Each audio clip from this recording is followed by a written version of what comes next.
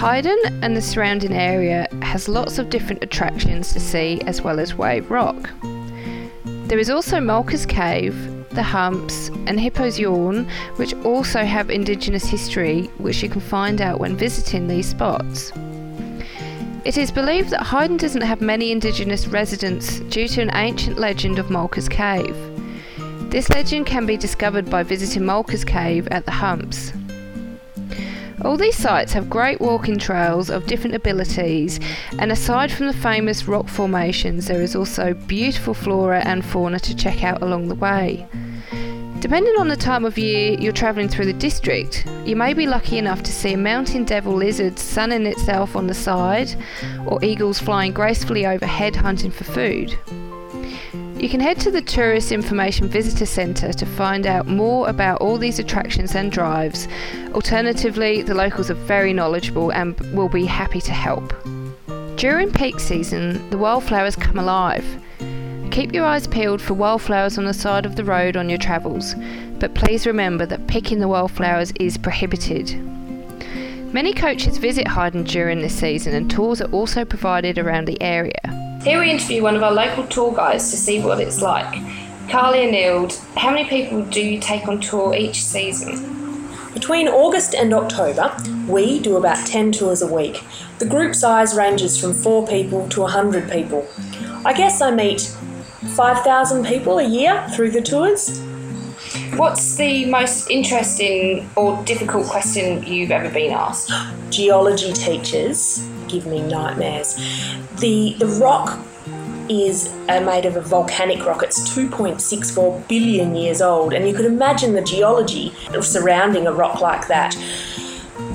They ask the most difficult question. The colours in the face of the wave are created by feldspars, but exactly how this happens, well, I'm not a geology teacher. So I'm afraid that's where the difficult questions come.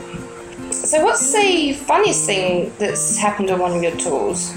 In one of the groups, I had a man who was really keen to climb up on top, and I'm a real fan of getting people to the top of the rock, because up there, 50 metres above ground level, in really what is quite a flat landscape, you can see for a long way, about 40 kilometres.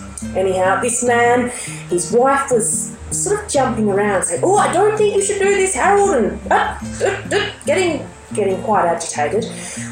I got this man to the top of the rock at his insistence. Once we got there, he said, "Oh, my kids, no one will ever believe that I've got up here." I said, "Why is this? Why won't anyone believe it?" He goes, "Well, I'm completely blind. I can't see a thing." So then I had the problem of getting him down. Oh, that's a great story. Also, have you ever had anything go wrong on a tour? Well, nothing serious. We've never had anything scary or any accidents on a tour. I do have 4 school-aged children, and they will often help me. In fact, they're pretty competent at running the tours without me if I get a little bit behind. They, on the very first tour we went on, managed to get lost. Well, I lost them, but I did find them again, and that's as bad as it's got. So, what is the Noongar significance of the rock, and is there any traditional ownership involvement in the tours? In the tours themselves, there isn't a traditional ownership component. I am not a traditional an Indigenous Australian. There are 4 family groups that can claim traditional ownership or land rights to this particular area, and that is because it's not one Noongar tribe's territory.